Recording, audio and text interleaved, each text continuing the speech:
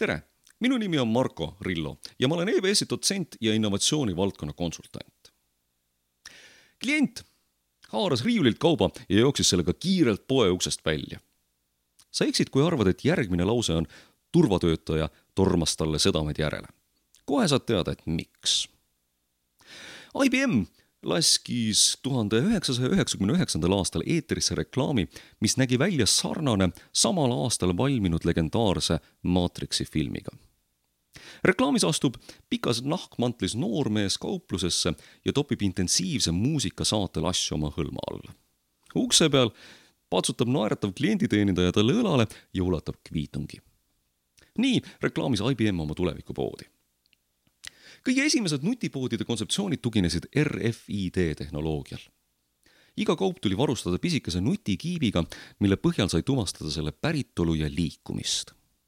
Alles 2009. aastal muutus RFID tehnoloogia piisavalt soodsaks, et igale kaubale pandud nutikiibi hind langes alla 10 sendi piiri, mis muutis selle jaekaubanduses reaalsuseks. Esialgu küll peamiselt turvaelementide näol. Panasonic, Amazon ja Hiina päritolu startup Bingobox on praeguseks käivitanud kliendi jaoks kauplused, millest võime kliendile pakutava kogemuse mõttes eeskuju võtta. Panasonicul on valminud Jaapani süsteem, mis loeb kaupluses poekoti sisu hetkega skaneerides üle.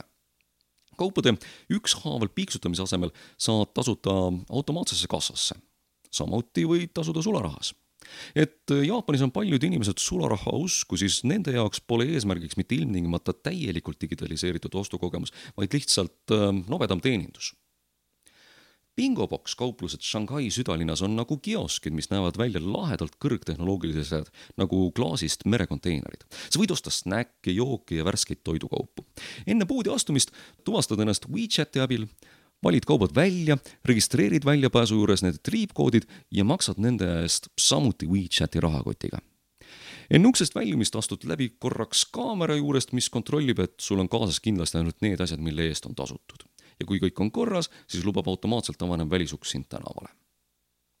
Pisut keerulisem on lugu kaupadega, kuhu kiipi lisada ei saa. Mida teha näiteks puu- ja juurviljaletis? Siin tuleb appi samasugune tehnoloogia, mida kasutatakse isesõitvate autode ja tehisintellekti lahenduste juures. Ühte kokku on pandud erinevad sensorid, nutikad kaamerad ja masin õppimine. Amazon Go kauplus Seattle'is on hetkel piloteerimisfaasis.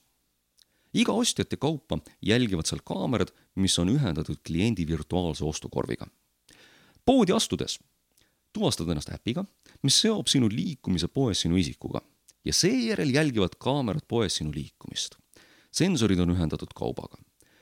Iga asi, mille sa võtad riiulist, liigub su virtuaalsesse ostukorvi. Kaalumine toimub automaatselt riiulitesse paigutatud sensorite abil.